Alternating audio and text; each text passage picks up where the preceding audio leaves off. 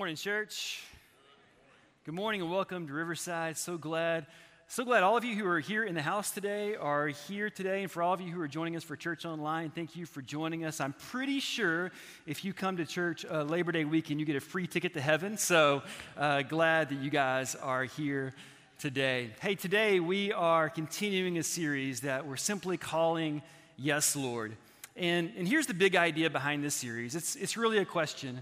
What if we were able to turn the posture of our hearts to always saying in every circumstance, in every situation, in the good times and the hard times, to always saying, yes, Lord. To always giving God our yes, whatever that means, whatever is at stake, whatever comes before us, if we were able to turn our hearts in such a way that in every circumstance, in every situation, we could respond to God with our yes. Well, today I want to keep leaning into that idea, and honestly, it's a tension we have to lean into. But as we do, I want to begin with a question, and here's the question I want you to think about as we start today. What do you think about when you think about humility? What do you think about when you think about humility?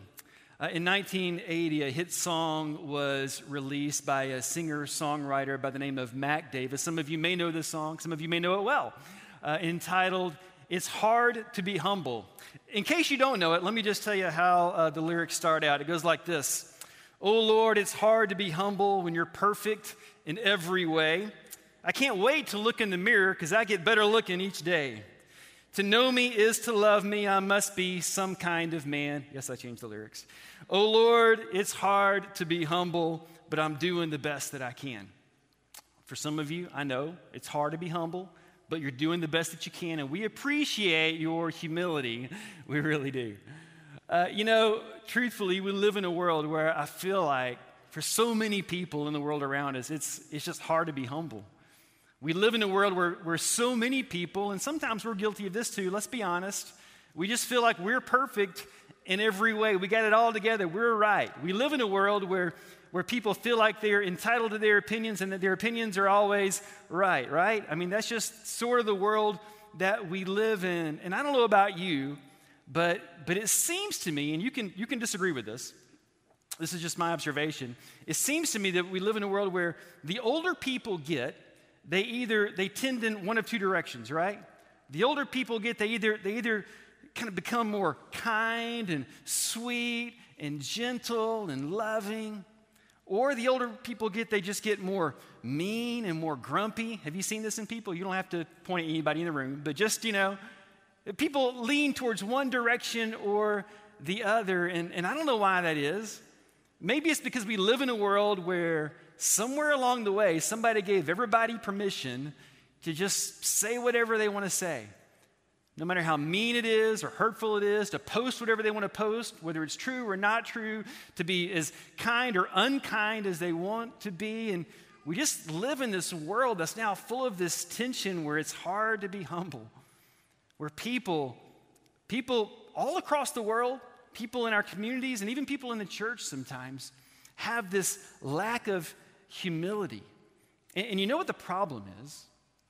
The problem is that if we don't tend to our own hearts, if we don't tend to our own souls, if we don't do the inner work that we need to do, then any of us can become full of selfishness and self-centeredness and pride. And it's a problem in the world.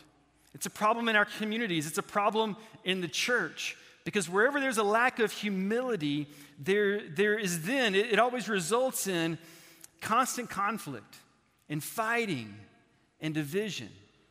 And that's a problem in the world. That's a problem in our communities. It's a problem in the church. In fact, in the church where there's a lack of humility, it'll lead to the death of a church. It will actually kill a church. I think that's why James, who was a leader in the church some 2,000 years ago, wrote a letter to churches everywhere, to Christians everywhere, addressing this very specific issue about humility and the importance of humility in our world, yeah.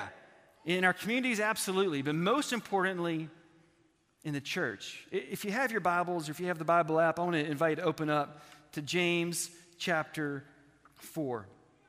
James, 2,000 years ago, James was a leader in the church, the early church in Jerusalem, the first church, right? James, he was well respected in his day and time. It was James who sort of stepped up to the plate when one of the very first conflicts arose within the church. There was a decision that had to be made. There was a question that had to be answered. And so these leaders from all across the region all gathered in Jerusalem, and they met together, and James was a part of that meeting called the Jerusalem Council. And the question before those leaders of the church at that time was about these Gentiles, people who were previously far from God, were becoming Christians. And the question was, can they even do that? And if they can, how does that happen?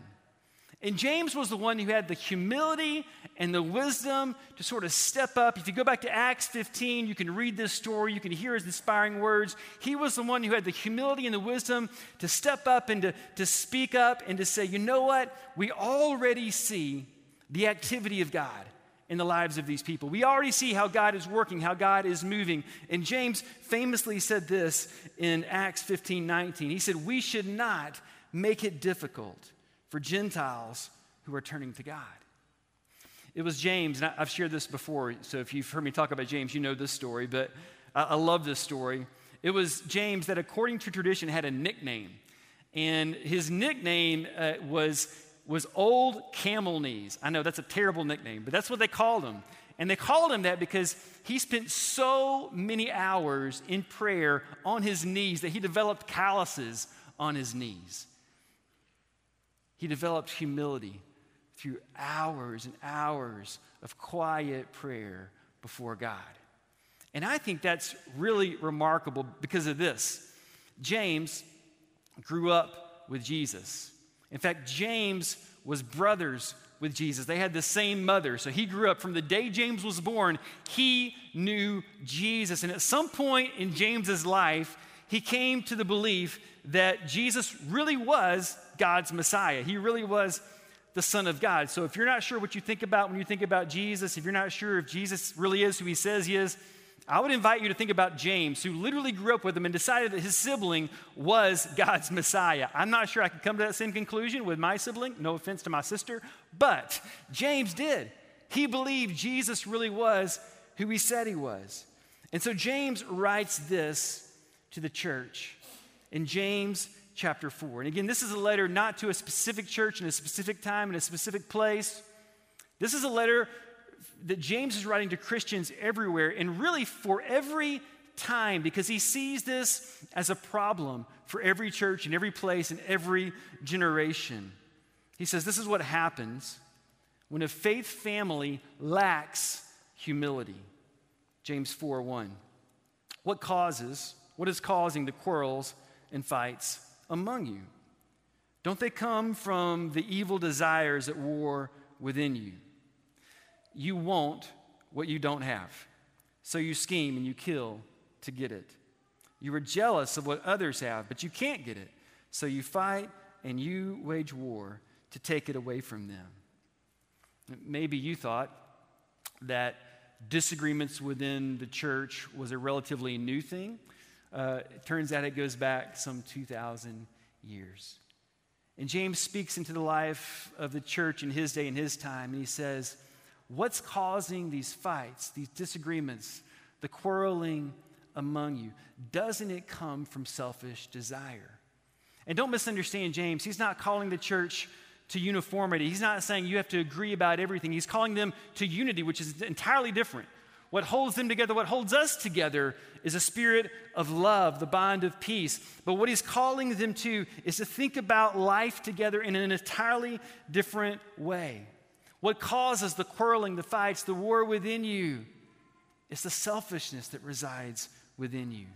And he wants them to understand, you know what? This failure to have humility within a faith family, it's always going to lead to a failure of unity within the church.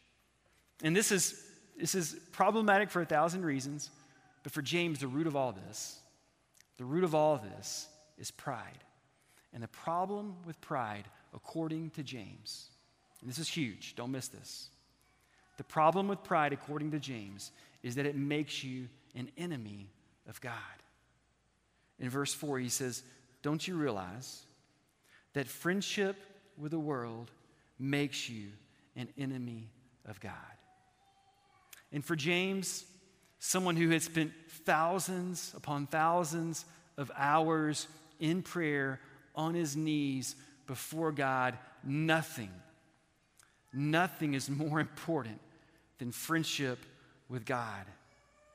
And so he tells these early Christians, you need to know God opposes the proud, but he gives grace to the humble. How did James know that? He had experienced that. So humble yourselves before God. Resist the devil, and he will flee from you. Come close to God, and he will come close to you. You may want to underline that last phrase. If you have your Bible, if you have the app, you can highlight it, whatever you do, screenshot it. I would do that. This has been one of my favorite verses throughout my life. It's been an anchor verse for my life. It's a verse with a promise, right? Come close to God, and what is God going to do? God will come close to you. Another translation says, draw near to God, and he will draw near to you. It's the story of the prodigal son in one sentence, right? That whenever you turn towards God, God will run towards you. Some of you have experienced this in your own life. I'm convinced James experienced this in his own life. But I really love the way that Eugene Peterson translates these ancient words in his version of Scripture called The Message. He writes it this way. So let God work his will in you. Yell a loud no to the devil and watch him make himself scarce. And then he says this, say a quiet yes to God, and he'll be there in no time. What's the real source of the division within the church that James is talking about? What's the real enemy? It's the devil himself. It's the devil himself that tempts us to be divided. It's the devil himself that raises up division within the church, that tempts us to speak, unkindly, how do you say that, towards each other. It's the devil himself that causes division to rise within us, that causes us to be harsh, to speak judgment, to be critical. That's nothing other than the devil himself that is the great divider, the great liar. And James says, yell a loud no to the devil. He'll flee from you. Do that in the name of Jesus, and he will run from you. Say a quiet yes to God. Say a quiet yes to God, and he'll be there in no time. Let the love of God win the day. Live your life in absolute humility. In your private prayers, individually, what if this happened within us? We spent time giving God a quiet yes. What would happen within each of us? God could then develop within us, cultivate within us the spirit of humility within us. And James says this is what it means. This is what it looks like. This is how you live. This is how you behave as a people who have chosen to follow Jesus, as those who have decided you're going to walk the narrow way. This isn't the easy road. This is the narrow way.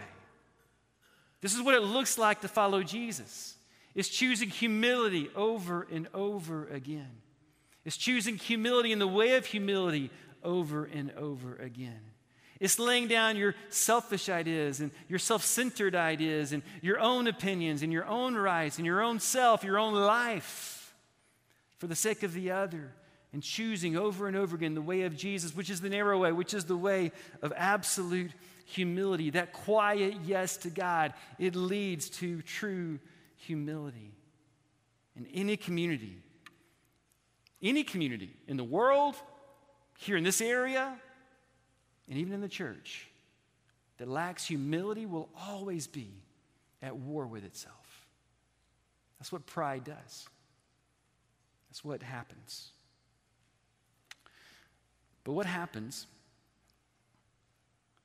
when we consider these words that James offers, and we spend time as followers of Jesus in prayer, perhaps on our knees, over and over and over again, giving God our quiet yes, is that now God has the opportunity in our hearts and lives to transform us.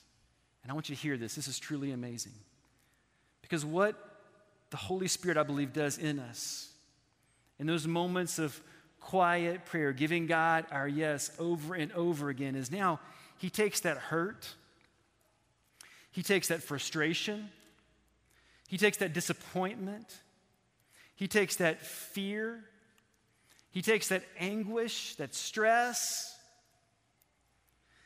and he transforms it. And he transforms it. The Holy Spirit cultivates within us the fruit of the Spirit of love and joy and peace and patience and kindness and goodness, forgiveness, humility, grace, mercy, wisdom, a life that overflows with love. And it doesn't happen overnight. It doesn't happen all at once. But when you and I take time over time, like our brother James, old camel knees himself, and we spend time in prayer, giving God our quiet yes, he transforms all of that. All of that darkness that we bring before him, all of that angst and anguish, he takes that and he can transform that into something beautiful. And he does it over and over and over again. And so many times we don't even see it happening. You can see it in nature. You can see it in the world around us. You can even see it in the lives of those whose stories we have in Scripture. But so often we fail to see it in ourselves or realize that it's even possible. People say people can't change. God says, watch what can happen when you take time over time to give me your quiet yes. And you allow my Holy Spirit to cultivate within you the fruit of the Spirit. James says, when you humble yourself before the Lord, something incredible happens. He lifts you up in honor. What do you think about when you think about humility? A couple of weeks ago, my wife and I celebrated our 22nd wedding anniversary. No applause necessary, thank you.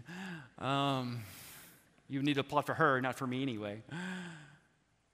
We have this thing, I have this thing with my parents, whenever there's a card giving, opportunity, we always send a funny card to each other. And so this is the card that I received from my mom for our 22nd wedding anniversary. If this is true, that if you stay together long enough, you'll start to look alike, that's really bad news for Alicia. That's good news for me. I think there's some truth there, though, right?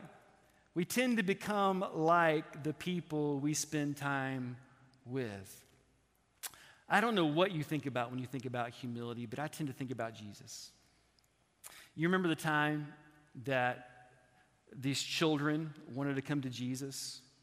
You remember the story and what happened? The disciples there, they said, no, we got to keep these kids away. Jesus is too important. Jesus is too busy. He's got, bigger things to deal with. He's got more important things to be dealing with.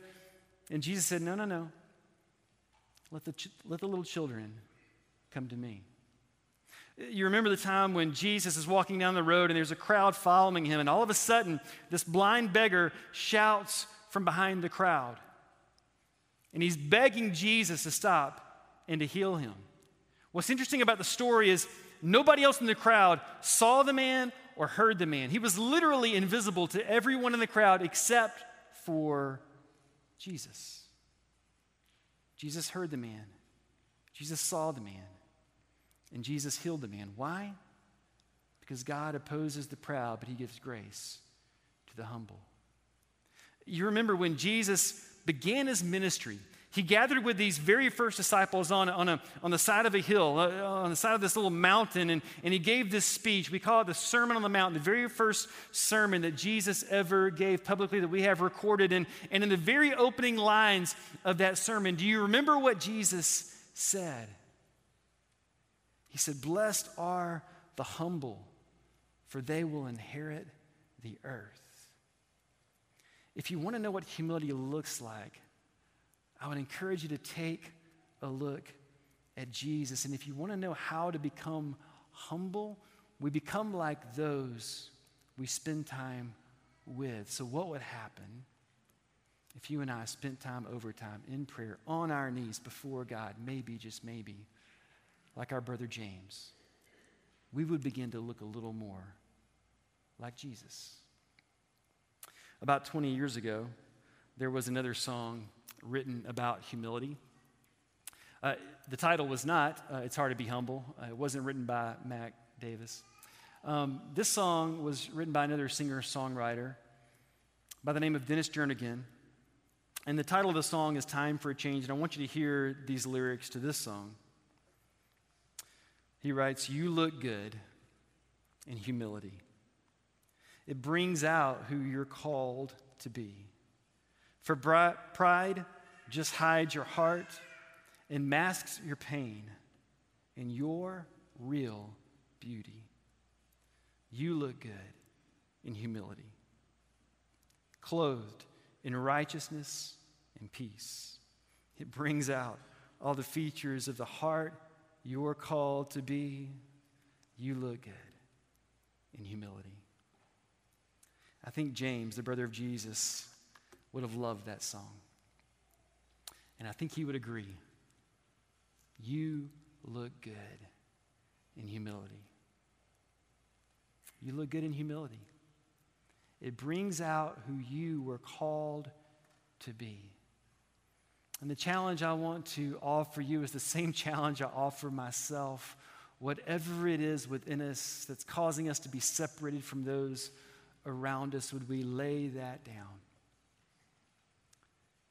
Would we lay down whatever it is that separates us from others, and would we put on humility?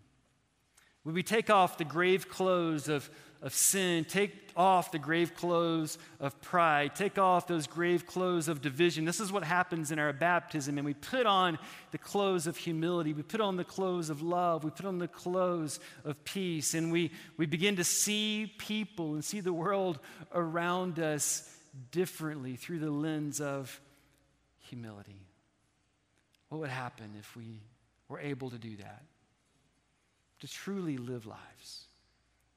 To truly live lives of grace, of peace, of love, of humility. Typically at this point, I would ask you as a church to stand, but I don't want to do that today.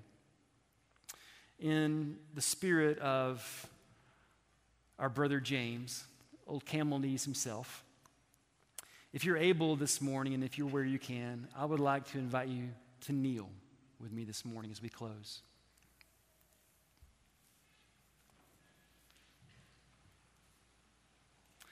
In just a moment, we're going to participate in communion together. We'll take the bread, we'll take the cup, and we'll remember Jesus. But before we come to that moment, I want us to pause in this moment and for us together as a church to come before God in humility. And if you would, I'd like for us to pray together. Let's pray.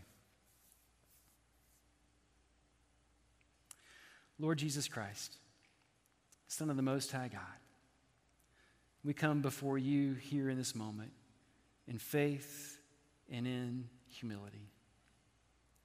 On bended knee, Father, we come before you and we confess that far too often our hearts, our lives are filled with pride. Far too often our hearts, our lives are filled with selfishness and self-centeredness. Far too often we don't take this opportunity to come before you in faith and humility on bended knee and spend time praying, giving you a quiet yes. Far too often, we don't take time to allow your Spirit within us to cultivate within us the fruit of the Spirit of love, joy, peace, patience, kindness, humility. We confess our sin and we pray, Father, that you would hear our prayer and you would forgive your people. And that, Father, individually but also collectively as a church, you would transform us.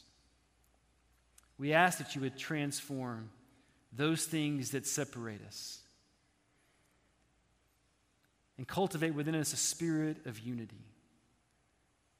Transform our fear into love. Transform our disagreements into compassion. Transform our hurt into understanding. Father, in the light of your presence, would you just illuminate every dark corner of our heart, and would your Spirit have its way within us? And through time spent in prayer on our knees, giving you our quiet yes, would you change us and transform us and help us to look more like Jesus? Father, we're asking you to do what only you can do. We're asking you to do something that is not possible by human power, by willpower, by our own power. Father, we're praying that you would come upon us in the power of your Holy Spirit and do what only can happen through the power of your Holy Spirit. Father, hold this church together. Grow this church in your love, by your love, for the world. And Father, I pray that people would see, in an answer to the prayer of Jesus, that people would see in this church, in our lives, among these people, your love manifest, your love amplified, a spirit of love within this church that is different from anything in the world around us, and that the world would know us by our love for you and for one another. Father, would you have your way in us? And would you use us, Father, to be a light to the world around us, to point others to Jesus? Father, we come before you on bended knee. In the name of Jesus we pray. Yes, Lord. Amen.